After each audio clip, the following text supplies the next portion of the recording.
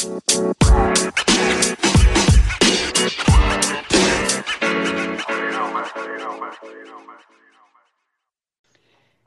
welcome to the Sharp Angles podcast. I am Dan Pizzuta, joined here, Rich Rebar, TA, team here, Sharp Football Analysis. Guys, heading into week 6. It's crazy how that happened already. How you guys doing today?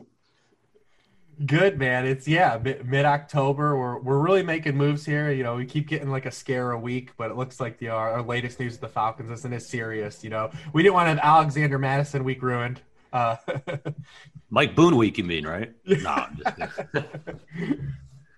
That probably brings up bad memories for guys like me who picked up Mike Boone at the end of last season thinking it was like a fantasy football championship or semifinal, superstar, and he just lays an egg. But they look good on Sunday night. That was one of the plays I talked about last week. The Vikings should have won that game. Oh my God, that 4th and 1. For the life of me, I'll never understand why coaches don't run a quarterback sneak there. But whatever. Madison missed his hole. Wide open, probably an easy touchdown if he just jotted right instead of left. But it is what it is. But no, should be a good week. And we finally got some. For me personally, like when I model out some of these games, I like looking at some opponent schedules and strength of schedule. And, to me, the first couple of weeks, you don't have that data yet. So now we're in week 6, we're getting 4 or 5 games of data that I think is helping us kind of figure out, who are the real contenders and pretenders. And we're starting to get to that point. So it should be a fun week. Yeah, we'll see that. There's a couple interesting games on the slate this week. But before we get started, it's a good time to let everyone know Sharp Football Analysis, the best place for fantasy analysis and betting information. You can choose from season-long, 4-week, or weekly packages that best suit your needs. If you use Sharp20 as a code, you can get 20% off any product site-wide at sharpfootballanalysis.com. So we do have an interesting week. There are some games I think we've kind of been talking lately where we've been seeing kind of weird spreads that are, the touchdowns or more. We have a lot of closer games this week. So let's just dive right into the games. What stands out to you guys this week?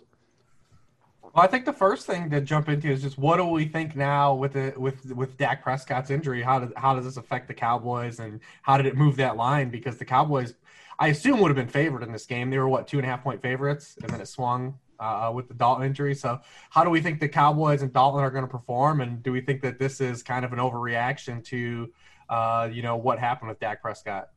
Yeah, no, I think that was one of the games I hit early. I have Dallas +3, laid a little bit of juice. But yeah, exactly. I was shocked. Normally my process is before I look at the lines, I just kind of guess, or, I don't model them out yet because I think injuries are such a big factor, but I just kind of guess. And I'm usually within a point or half a point almost, probably 90% of the time. And this one I had Dallas -1.5. And so when I saw Dallas plus, 2.5 to 3 laying juice, I was floored. I had to do a double take because, like you said, they were favored by 2.5 to 3 on the look ahead. So it's about a 5 to 6 point swing. And look, Andy Dalton isn't an elite quarterback, but he's not that far off of Dak Prescott. I mean, maybe this line probably should be closer to pick, maybe -1 for Dallas. So maybe it's a 2-point difference. Look at Andy Dalton as an underdog in his career. If you look at him as kind of a short underdog, so less than 7 points, he's covered 63% of the time. So he's pretty good in these spots. And if you look at his kind of DVOA ranks as a quarterback, the last 4 years, and he's sitting at 12, 24, 17, 26, kind of like that, below average level. And Dak has been 17, 26, 6, and he's 14th this year because he's turned the ball over so much. I think that's probably why. But, Dak is good, and I think he's probably, in the 6 to 8 range in terms of quarterbacks in the NFL and in that ballpark. And to me, if you consider Dalton kind of a league average starting quarterback, maybe slightly below, it's a couple point difference, but it's not the end of the world. And we saw him step in last week, and he moved the ball, pretty easily. Spread it across between Gallup and Lamb and Amari Cooper. He's got all the weapons in the world, and he's going up against a Cards defense, which is not good. They're not good, and they just lost their best defensive front seven in Chandler Jones. He's out for the year. Devin Kennard, who's or he was first in pressures before last week. He's still questionable. He's missed the last 2 games. And Arizona has faced the single easiest schedule of opponents. If you look at net success rate in the NFL, they face the second easiest schedule of opposing pass offenses. You look at the quarterbacks they've faced. Joe Flacco last week, Dwayne Haskins, Garoppolo in week 1, Matt Stafford, and Teddy Bridgewater. So it's not been a murderer's row here. So I think Dallas is definitely going to be able to move the ball. And we know Kyler Murray's really struggled this year throwing the ball. They haven't been impressive. So for me, there's no justification for Arizona to be favored. I think by the time this kicks off, Dallas will end up being a 1-point favorite. So I'm curious to get your guys' thoughts. Kind of how do you quantify the gap between Dak and Dalton based on some of the numbers you look at, or just in general, what your thoughts are on that?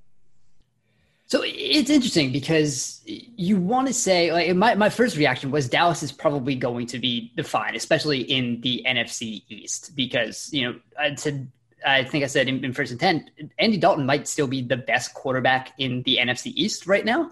That's not a super high bar, considering how Carson Wentz has played, which has been awful. And Daniel Jones has, again, been terrible, just reinventing new ways to turn the ball over every week. And then whatever is going on in Washington is just there's really no even explaining what's going on there. The quarterback change didn't do anything. There was no passing the ball, beyond 5 yards past the line of scrimmage last week when Washington made that QB change. So you want to say that in terms of that, Dallas is going to be okay, but you don't want to, say that Andy Dalton is anywhere near what Dak Prescott was, because Dak was playing really well, and his efficiency numbers probably would have been better if that defense was any good at all. So I think that's what we're going to have to see. And I think part of what might be something that we have to watch with Dallas and why some of these point totals might be lower is they might feel the need to start running on first down more often. Again, they started the year doing that and it didn't really work. And they got Dak throwing the ball on early downs more often. They were, super high on 1st and 10 runs early on in the season. And then they had one of the highest pass rates on 2nd down. But I wonder now if they go back to that. I think they really shifted during that Seattle game where they had to throw on early downs. And that kind of went forward in the next couple games. So I think if they start running Ezekiel Elliott on the next couple games, then it is going to be something where they might be in 3rd and longs. And that's not something you want to have Andy Dalton in. So I think we'll just have to see, because we haven't really seen, a good Andy Dalton in a while. Back in 2015, that's 5 years ago now, but when he had that super supporting cast with AJ Green and everybody there, that was he was like 2nd in DVOA before he, broke his finger and missed that last part of the season. So it'll be okay. I think we kind of have to balance that. But I think when you put in that defense, and throw that in, I think this is, going to be a team that could have been below average or above average to, possibly around average, below average, if you put everything together. So they might be able to score some points, but I'm just not sure how much this team's going to be able to do it. When you look at Arizona, they finally kind of had that passing performance that we wanted to see last week. Again, it was against the Jets, but you like to see good teams beat up on bad teams. That's what good teams do. It's not so much how you perform against other good teams. If you can beat up on a bad team, that gives the mark of a good team. So we saw Kyler Murray kind of have that deep ball performance that we wanted. They threw it deep a little more often. The passing game was opened up. So I think we'll see that a little more. That Dallas defense still can't really cover anyone. I think we saw the stoppable force against the movable objects last week against the Giants offense. And so I think that was so much more of the Giants offense that made the Dallas defense, look better. DeMarcus Lawrence is starting to, he's starting to come, but it's still not a lot of pressure getting produced there. So I think we'll see Arizona be able to score more often than they did. I think this will be a close game. I think the 1.5, it sounds, right to me. I think Arizona is probably a better team than we saw the past couple of weeks. And Dallas, I think definitely takes a hit. It might be an overreaction, but probably maybe not as much as we would think. Dalton It's going to be interesting if it fits because, obviously, the surrounding talent he had in Cincinnati those last few years was waning off of the early, good Cincinnati teams that he was on to start his career. And now he's getting thrust into an offensive climate that at least has surrounding playmakers. The offensive line obviously has a lot of question marks. But if you look at Andy Dalton, the one benefit he has is he gets rid of the ball. If you go back to the previous 9 years, not counting this year, he's been top 10 in time to release the ball in every season. He's been top 5 in 7 of the 9 years, and he's actually led in 4 of those years. So he's going to get rid of the football and get it out of his hands. So that's one thing where he can kind of combat this, offensive line. He's used to playing with bad offensive lines in a sense as well. If we want to qualify this as a bad offensive line. Yeah, you said Kyler finally got it going vertical downfield last week, and the Jets were 32nd in the NFL in defending the deep ball, so it was a good spot for him to kind of get going. But he had a couple matchups earlier in the year where he didn't take advantage of that, so it's good to see him kind of have a matchup and exploit it. That's what we've been waiting for him, and looking to hit it. And I'm sorry about your Giants, kind of getting the raw end of the deal and having a couple touchdowns come off the board last week on just mental gaffes and questionable calls. But you almost had it. My son was jumping up and down thinking that you guys are going to pull that one out.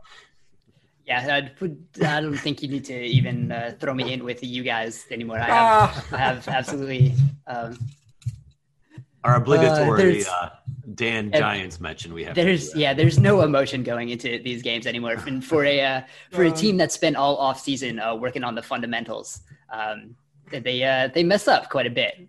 So we'll see. But yeah, I think you've been hurt so much that Dallas defense kind of it looked okay last week, but again, it was because of what the Giants were doing. I think we see a lot of times in these types of games, the offense is what dictates the performance on both sides of the ball. So I think we'll get Arizona rolling a little bit more. I think they still have a lot of questions to answer in the running game.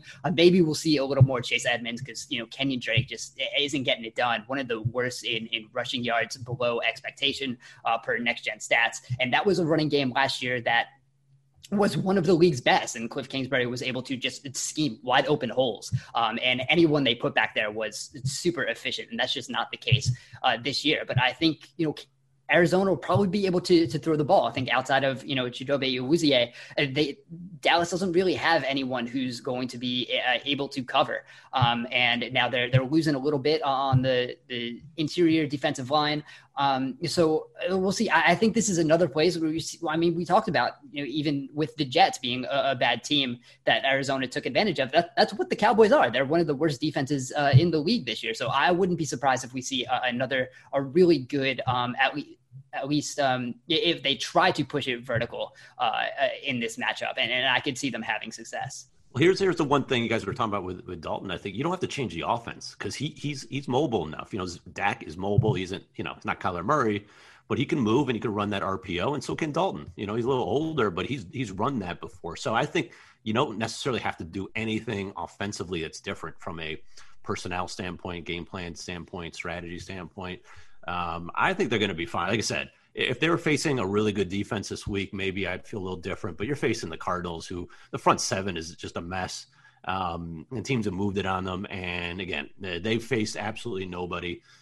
This is by far, they're going to be their biggest test from a personnel standpoint offensively. So I just think from a pure gambling perspective, betting perspective, Dallas has to be favored, or it has to be a pick. You can't just lay. You can't lay the points with Arizona here, in my opinion. So it should be a fun game, though. I don't think the drop off from Dak to Dalton is going to affect the output here. So it should be a good one. I'm looking forward to it. Yeah, I think my biggest concern there is I get you don't have to change much, but I think if Dallas does go into that run heavy type of philosophy, I think that could change everything more, even if the drop off there and Dalton might not, it could be able to take advantage of some of the receiving weapons. I think if they're running on first and second down more often, that could just fundamentally change by not really even, no matter how much the drop off in the quarterback is, if they feel like that's a huge drop off and they start running more on first and second down, that's just going to put a cap on that ceiling of that offense. I think they probably should run like a little more 10 personnel, spread it out a little more, get Cedric Wilson on the field a little more, take advantage of that, Andy Dalton quick release. I think that's probably more beneficial to the offense than relying more on Ezekiel Elliott, but we'll see. So let's kind of move, I guess, backwards through this slate. With the other Monday night game that was going to be, it looked like it was going to be two of the best teams in the AFC. I guess probably still is, but the teams that had their worst games of the season, the Kansas City Chiefs, falling to the air raid Raiders, and then the Buffalo Bills just getting worked by the Tennessee Titans on Tuesday night. So that line currently, I'm looking at DraftKings, is still Kansas City minus 3.5 at Buffalo. So what's your guys' take on this game? We're seeing it. We've talked about it on the show outside of that Ravens gaming. Teams are just dropping back and really rushing like 3 or 4 against Mahomes and just dropping guys back in coverage and, kind of living with what happens. He's still, putting up yards, but their teams aren't blitzing him and putting him in man-to-man spots where he's just destroyed, over his career against the blitz. And he's still good. Like his rate stats are still good against zone coverage and non-blitz, but like they're just not as amazing. Like it used to be, remember when people would say like Drew Brees is on the road, but then like Drew Brees in context on the road was like still better than every road quarterback. He was just not Drew Brees at home. It's like kind of what we have with Mahomes versus the blitz and like the non-blitz. So people are just living and making them paper cut them and, try to get a mistake or two. And that's kind of what we've seen every team outside of Baltimore do.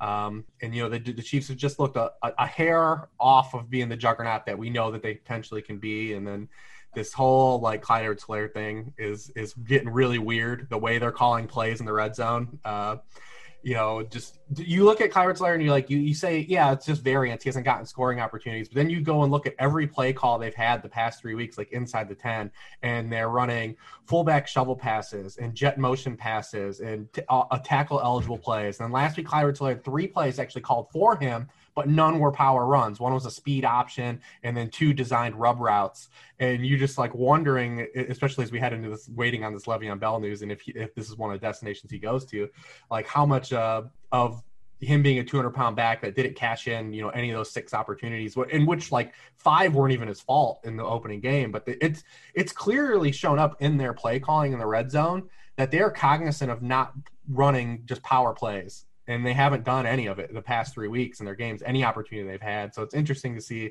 if that will play into it. But this game was one we were looking at to be like 2 5-0 teams, class of the AFC, and it kind of lost a little steam, but off of both performances last week. I think especially the Bills, because the first time like the Bills looked like the kind of a Bills team we thought like could happen. They were doing everything so right through 4 weeks, play action passing, running spread offense, using Josh Allen in a capacity that, he hadn't been used at this point in his career. And then they kind of just like reverted last week and kind of did some things that weren't, palpable. And then obviously they didn't have people available on defense that has, been exploited weekly for them.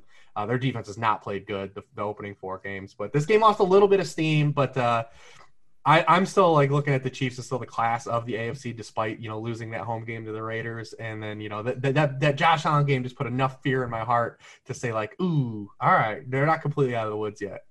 Yeah, and there's so many things that point to the Chiefs here. It's funny you mentioned, by the way, and I don't have the stats on this on hand, but feels like it's a system issue for goal line purposes, because I know I've looked at Kareem Hunt's.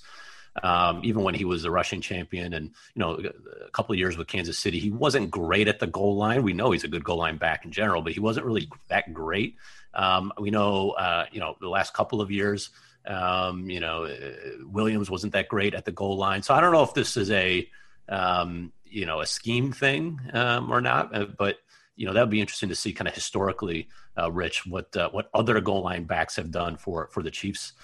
To see if there's a kind of a correlation there. But in general, this is, to me, there are so many factors pointing to the Chiefs. One, coming off an embarrassing loss at home to the Raiders. We saw what happened last time. I mean, they didn't even lose to the Chargers. They just didn't look great. And everybody was on Baltimore, and the Chiefs just went in there and pounded them. So it feels like they're almost, off a Super Bowl win. They kind of show up when they feel like showing up in these big games, and this could be one of them, especially when people are starting to doubt them. So that's kind of a great bounce back spot. Number 2, and this is also going to apply, it's not as big as Houston, Tennessee, but we kind of have an unprecedented coming off a Tuesday game. Now you're playing Monday night here, so it's only a 1-game difference, but the Chiefs will have a 2-day rest advantage, which is very, very rare in the NFL. You don't get that very often.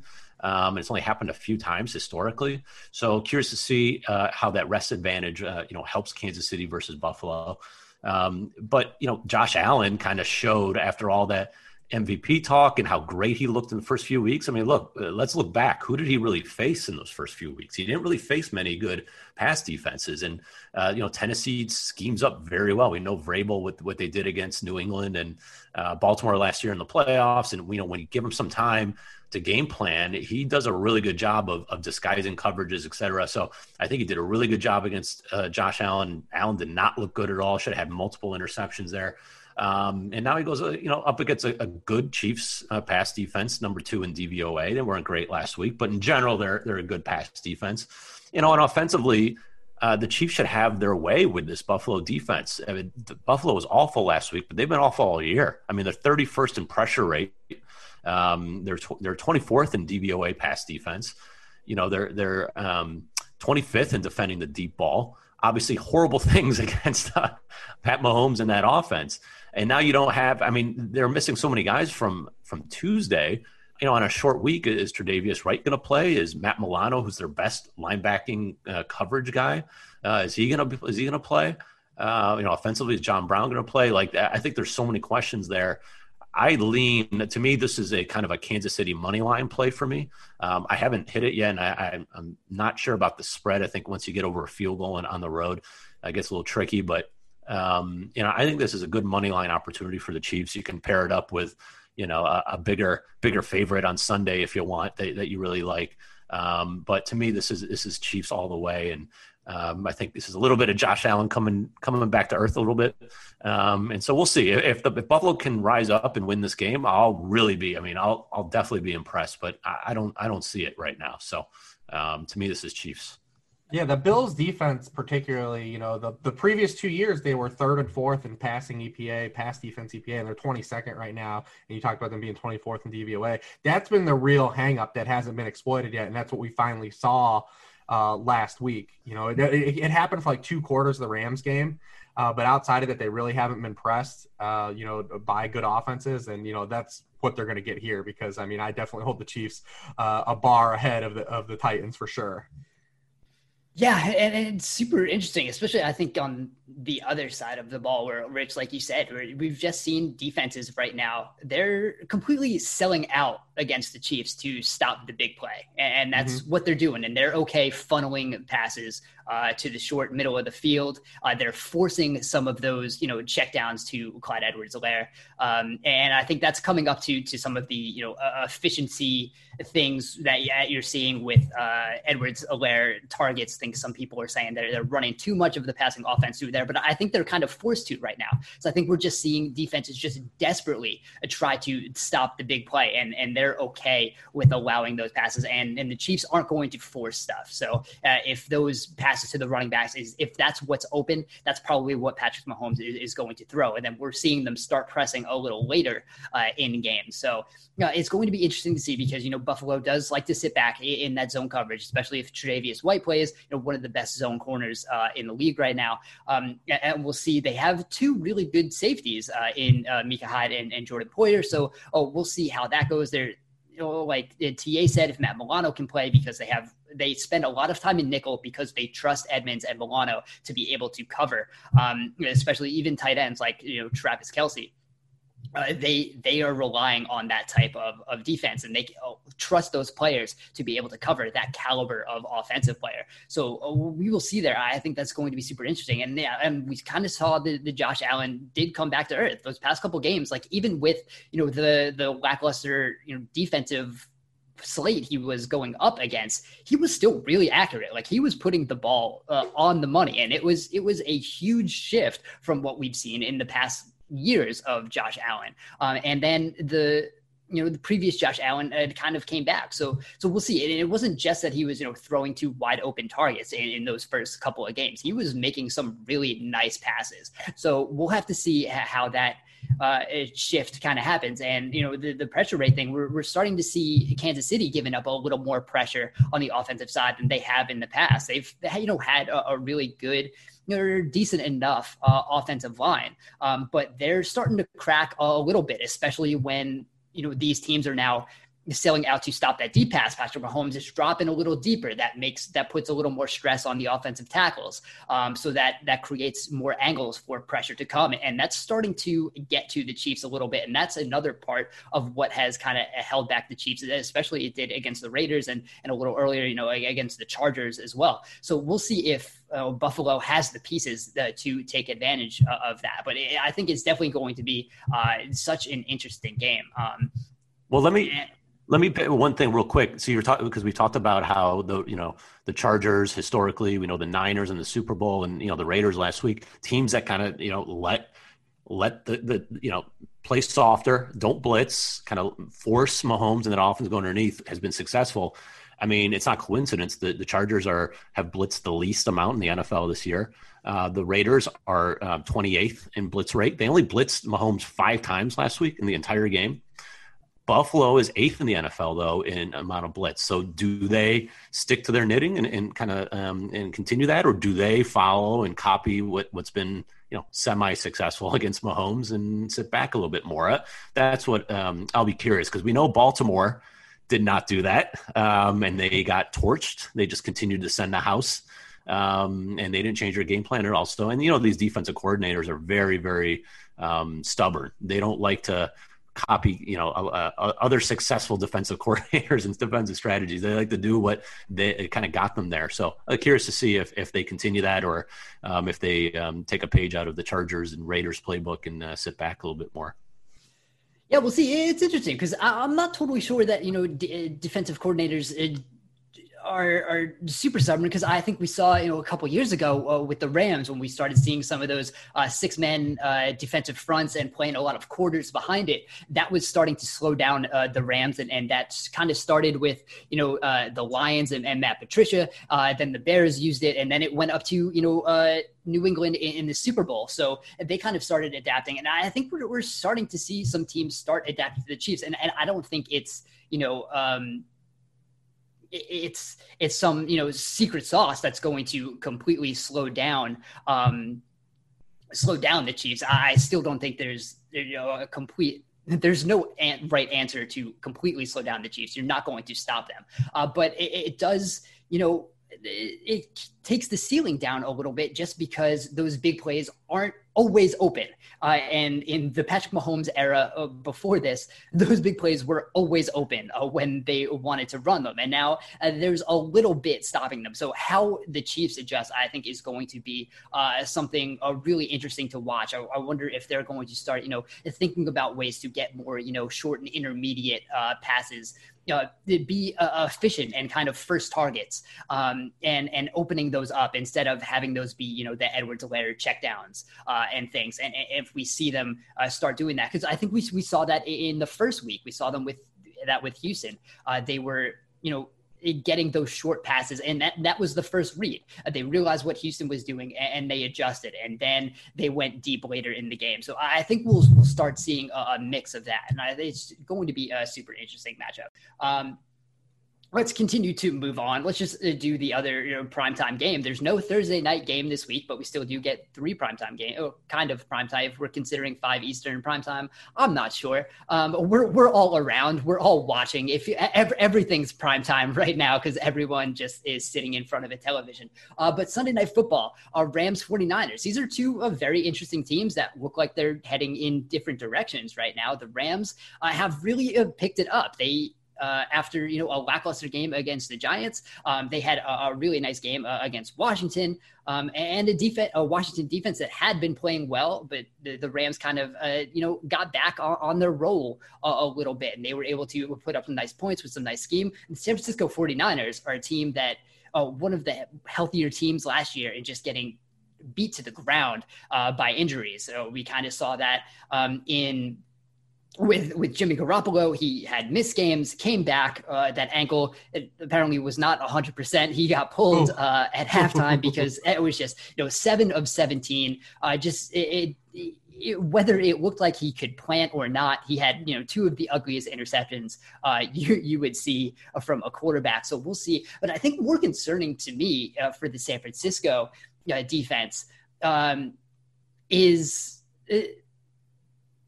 they never had a weak link before, and defense is so often this weak link unit, and it's the Kyle Shanahan thing. He picks out your worst defensive player, and he will target that player. And against Miami last week, they had Brandon Allen, that cornerback. It was the clear weak link, and Miami just went at him just nonstop. And I mean, you felt bad for the guy, but that was something that this San Francisco defense has not had in previous seasons. And with all the injuries, they have that now. And when you look at what Sean McVay is going to be scheming on the other side, if there's a weak link there, this is going to be, a scheme fest between these two guys.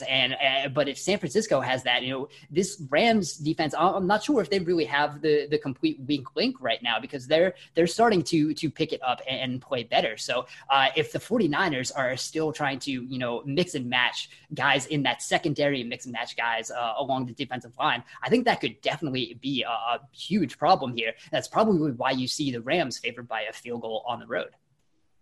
Yeah, I mean, I personally took the 3.5 this morning on San Francisco. I kept kind of waiting. Like, the line, again, didn't really make that much sense to me. I thought maybe, the Rams would be 1-2 point favorite. But, because the San Francisco was a 3-point favorite going into last week. So, again, another similar to that Dallas game, but no injury here. Essentially a 6-point flip. And I don't know if that was just a quarterback thing or just in general how bad – San Francisco's looking. We didn't talk about it in the pod, but I know last week after the pod, the more I dug in, I was like, oh, I really like the Niners here. They're going up against Miami's linebackers, some of the worst coverage linebackers in the NFL. I thought for sure, Shanahan would be able to exploit it. And it was just, my mistake. I ignored the Niners cornerback situation. I thought Witherspoon would at least play. And he was dressed, but at first they kept him out. And like I said, Brian Allen just got absolutely abused. I mean, there was one time it was like a 3rd and 11, I think at the San Francisco 20 and 25, and he was playing tight coverage on Parker, and Fitzpatrick saw it. It was a 3rd and goal from the 20. Yeah, and it's 3rd and goal. He threw it up. And he just completely torched him. And they showed the replay, and I don't know what type of position Brian Allen was playing. He was literally like he looked like a defensive basketball player in a defensive stance. Like, I don't even know what kind of stance he was in. It made no sense, and he just got burned. And you just can't really account for those things. So they finally put Witherspoon in. He only got 17 snaps, played a little bit better, but it was just no match. And so hopefully he's going to be healthy this week. I think Mosley should be able to play. But really, the difference for me is, we know the linebackers for San Francisco are really good in coverage. And, I know Josh Norris was tweeting about this yesterday, just the lack of air yards that McVay and Goff are producing. I mean, they're throwing everything short, intermediate, and quick. And that's where San Francisco's defense really, that's the strength of their defense. They're linebackers. They're the coverage linebackers. So, do they have that kind of Devontae Parker, 6'3" type of receiver on the outside to take advantage of these one-on-one matchups if they get against some of these weak cornerbacks for San Francisco? I don't know. I think it's more, scheme related, more quick throws. So I think that plays into San Francisco's defense a little bit. So you don't really, I'm not sure they can take advantage of the secondary as much as maybe like a Fitzpatrick, who, as we know, is kind of a YOLO. Let's just throw it up every time. He loves to take shots. So I think from that perspective, the Niners are okay. And I think the other side of the ball, again, I mean, the Rams linebacking core have been awful in coverage this year. Kenny Young, Micah Kiser, Troy Reeder. I mean, Kiser was hurt last week, but he should play. They're very bad. So if maybe they can, get some, if they can protect the quarterback, whoever's going to play this week, I think there's going to be good matchups for Kittle and those running backs. And, hopefully they show up this week. They didn't last week, but I just think that this is an overreaction. So for me, this is kind of a Niners or nothing play. And I jumped on the Niners. Maybe I'll look bad back-to-back weeks, but I think this is a little bit of an overreaction here. Yeah, I don't have a great feel for this game just because the Rams offense is so much. It's not a smoke and mirrors offense, but so much of it is not like real football to me. It's like all like schemed, like you said, scheme stuff near the line of scrimmage. They're almost like masking Goff. And anytime like I feel like you're hiding your quarterback, it never makes me feel good about your offense. And it's kind of what they've been so far. It's not really pushing the ball downfield. Everything is play action, guys in motion, which is great. It's a great coaching job by Sean McVay. I just don't know how sustainable it's going to be against like really good defenses and relying on just Yak to carry your entire offense passing game. And if they're going to be able to run here like they have, in recent weeks, because we've seen the Giants with their front like gave them problems. The one good part of the Giants defense, outside James Bradbury, is their interior D line is good, and the 49ers interior D line is still really good. So I mean, it's going to be interesting to see how that plays out, because that Giants game was, I think, the one thing that sticks out is like, yeah, all right, so if they play a team with a good front, like it could still be a problem for them to run this short passing game. If James Bradbury even tries to tackle Cooper Kupp, maybe they even win that game. But I don't know. But this game, I just have such a bad feel because the Niners are it's so hard to back the Niners right now. Just because their offensive line is playing awful. And we knew it was going to be a problem coming in with the injuries they had. They're not getting consistent quarterback play. Their wide receivers are making no plays at all. This is an offense, last year that was all, you're getting Debo, yards after the catch from all these guys. Outside of Kittle's game against the Eagles, I mean, there's not one standout performance. Like the second best game they've had is like Brandon Ayuk against the Giants. They just don't have guys making plays right now like they were a year ago, and maybe that will happen as these guys get healthier. But the Rams have also done like a curious thing on defense too. They're like starting to scheme, like Jalen Ramsey's like playing the slot now, like the last 2 weeks, which is really weird. I don't really know what the story is behind that. He didn't shadow Terry McLaurin. They just had him play in the slot, which is interesting. I thought maybe 2 weeks ago it was just for him to beat up on Golden Tate, with their thing going on. But last week he played in the slot again. So it's just kind of an intriguing thing that they're doing defensively as well, schematically. I just have really no great feel for this game. I probably won't touch it. Just try to watch it and enjoy it, see what happens, because of the Rams, how I feel about the Rams offense and how it's operating, and just having no real feel for how the 49ers are going to sustain offense, because they haven't done it. They haven't looked great at any point outside of facing the Jets and Giants. Yeah, it's going to be, super interesting when we kind of look, and especially this, NFC West is going to, be somewhat clustered. I mean, the Rams and Seahawks kind of pulled themselves away, while the 49ers and Cardinals have kind of struggled to figure out what they are. But we'll see. I think this is going to be, we're going to see, I think, which defense breaks first, because I think we're going to see a lot of scheme from these two head coaches, and they're going to be trying to pick at whatever they think the opposing defense is not going to do well. So whichever one blinks first, I think that's going to be what we see take advantage in this game. And we'll have to see how healthy Jimmy Garoppolo is, because if he looks anything like he did last week in that first half performance, it's not going to be good and not going to be close. It's honestly he's played 8 quarters and 6 have been pretty terrible. Yeah, that's part of what you're looking at, even without that injury. We'll see, and you figure the injury played a part of it. But yeah, like you said, it hasn't been really great, the quarterback play, and they've had to. You talk about the Rams having to scheme up Jared Goff. They've had to scheme up Jimmy Garoppolo early in this season too, and you saw they were scheming up Nick Mullins and CJ Beathard as good, if not better, at some points. That last drive against the Philadelphia, basically the entire Giants game with Nick Mullins. I feel like Kyle Shanahan kind of goes into a different gear when his quarterback is terrible, and that just kind of it gets some extra juices flowing. We see some really interesting scheme stuff there. So maybe he sees Jimmy Garoppolo as not very good right now, and we see some just extra scheme that really gets going there. So let's just continue moving backwards on the slate. Green Bay, Tampa Bay, I think is we have 2 late afternoon games, and that's one of them. The other one is Jets Dolphins. So everyone is going to be watching Packers. They gotta fix that. How is that possible? I mean, what are they doing?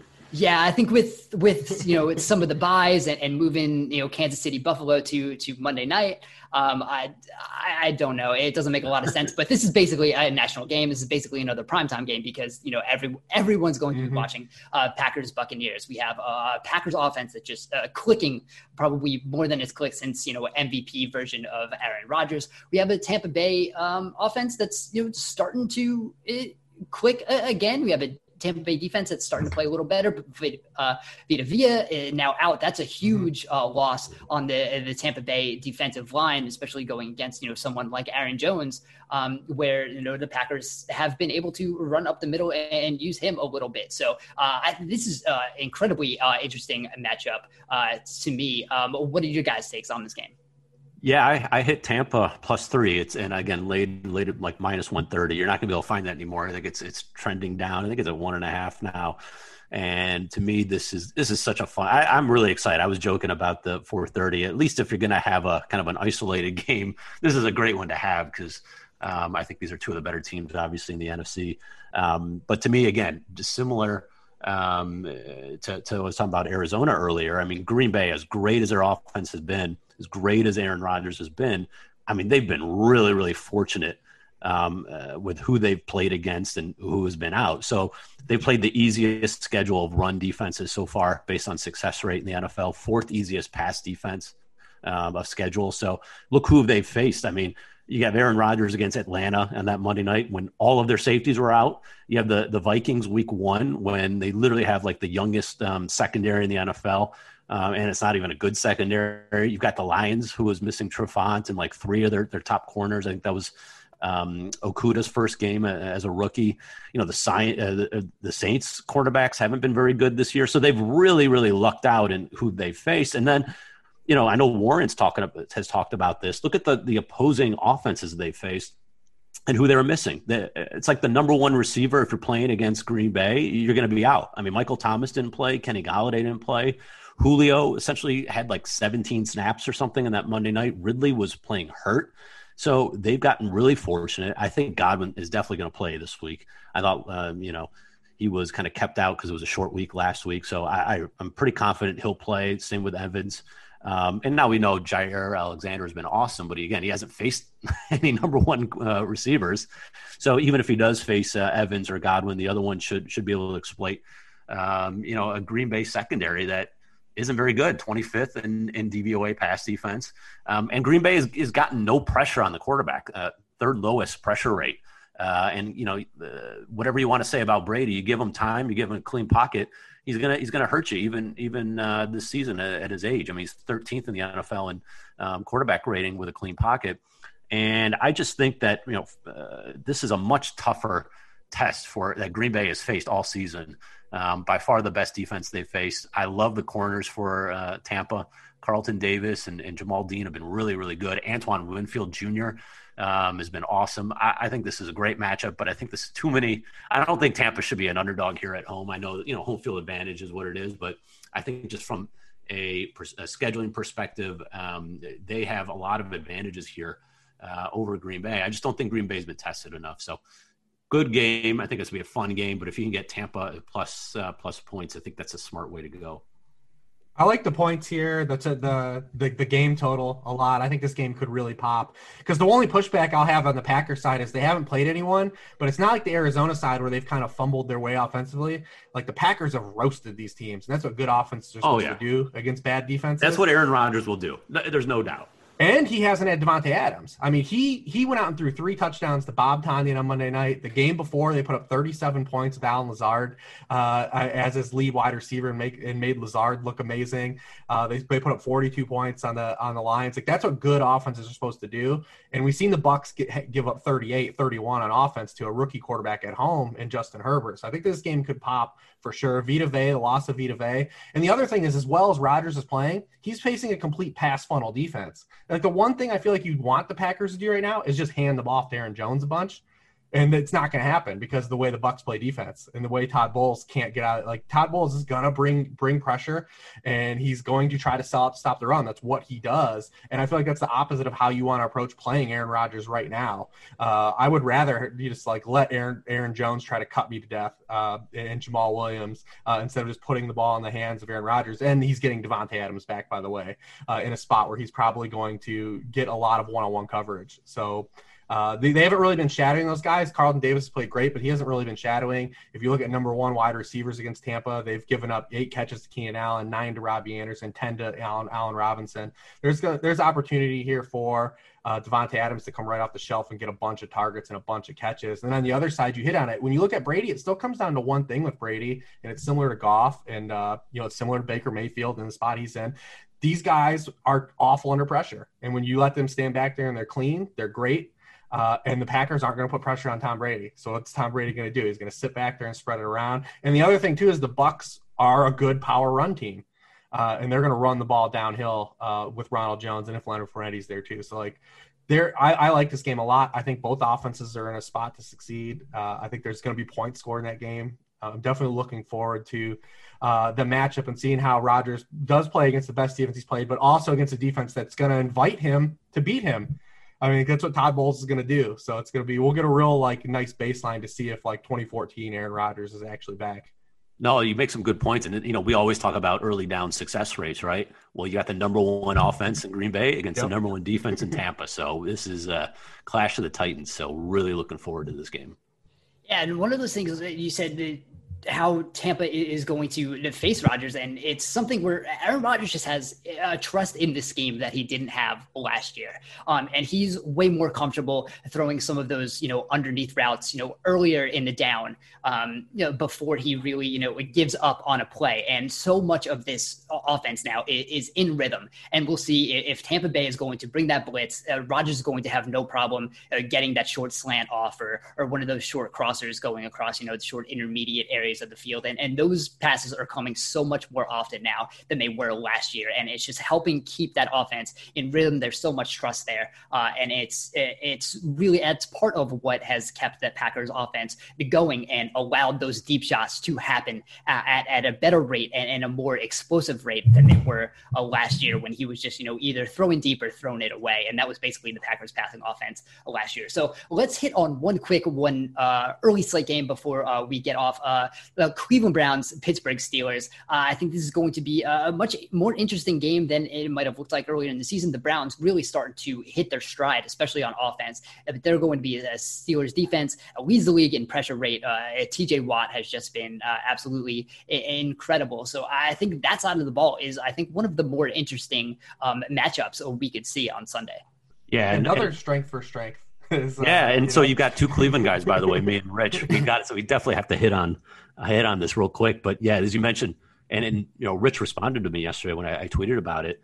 The Steelers defense is kind of weird. They're number one, like you mentioned, in adjusted line yards on defense, number one in pressure rate, number one in sack rate, but they're allowing the highest average depth of target on throws. They're 31st in DVOA defense versus the deep ball. They've allowed the 8th highest percentage of 20-plus yard throws. It's like all or nothing. It's either you get to the quarterback and you abuse the quarterback, or you get beat up top. So I'm curious to see how the Browns approach this, because that's not their nature. And Baker's horrible against pressure. He's 31st in the NFL in QB rating, 27th in completion percentage, 29th in yards per attempt, out of 32 starting quarterbacks. And we know, I've watched enough Baker Mayfield over 3 years. He really struggles against pressure. You get in his face, you don't let him scramble, get out of the pocket, and he's really going to struggle. So I personally am shocked that this line is dropping to 3. I don't know where that's coming from. I think the Steelers are overrated, but I just think from a pure matchup perspective, I would have to go with the Steelers here. So curious, Rich, are your thoughts on how Baker matches up against this defense? Yeah, you've seen it last week. So the Browns faced the best run defense that they had faced on the season, and they, still ran the ball. The attempts were there, and the game script was there, but they kind of, were forced to put the ball in the air a little bit more. than they had been, in previous games where they against Washington and Dallas, where they just really just ran down both teams' throats. Steelers are going to be a team they're going to have to earn every yard rushing, so they're going to have to make some plays in the passing game. And I'm someone I bet Pittsburgh last week because I just thought it was such a mismatch. And I'm watching that game and they get to every 3rd and 10. It's like 3rd and 8, 3rd and 9, 3rd and 11, and then the Eagles just pick up every 3rd down. And I'm just like, and I go back and look at the other games, and it was the same thing against the Broncos. Like they would get to 3rd down and they're giving up big plays. And then I started looking at it, it's like every game they're great on 1st and 2nd down. They're giving up these huge splash plays. So Cleveland's going to hit some of those. I think what this game comes down to me, because it's a strength for strength. I think, Browns offensive line versus Steelers defensive line. And then, inversely as well, too, the Browns defensive line is playing phenomenal. It just comes down to me believing more in the Pittsburgh passing game versus the Browns pass defense than believing in the Browns passing game versus the Pittsburgh pass defense. I think that's just the where you cut the line. I think that game has a chance to get over, though, too. I think that game has a chance to go over the total, too. I think it's 50 or 51.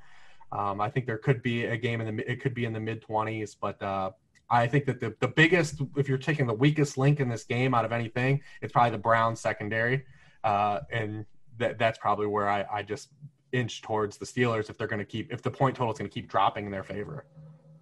Yeah, absolutely. The Steelers defense, it's so interesting because there are those parts that are doing so well. They're creating pressure. Even on those 3rd downs, you're saying, looking at Sports Info Solutions right now, the Steelers lead the league in pressure rate on 3rd down, 78.4% pressure rate on 3rd down. That's insane. So they are sending a lot of pressure and they are getting pressure. The next best team is the Dolphins at 63.9%. So that's 78.4 to 63.9 separates 1 and 2 on pressure rate on 3rd down. But the corners just aren't really holding up. And we see that it gave me a little bit of hesitation to make Carson Wentz, look like Travis Fulgham looked like yeah, right. Flipper Anderson. all pro Travis Fulgham last week. But yeah, you see that Steelers defense was supposed to be this dominant unit.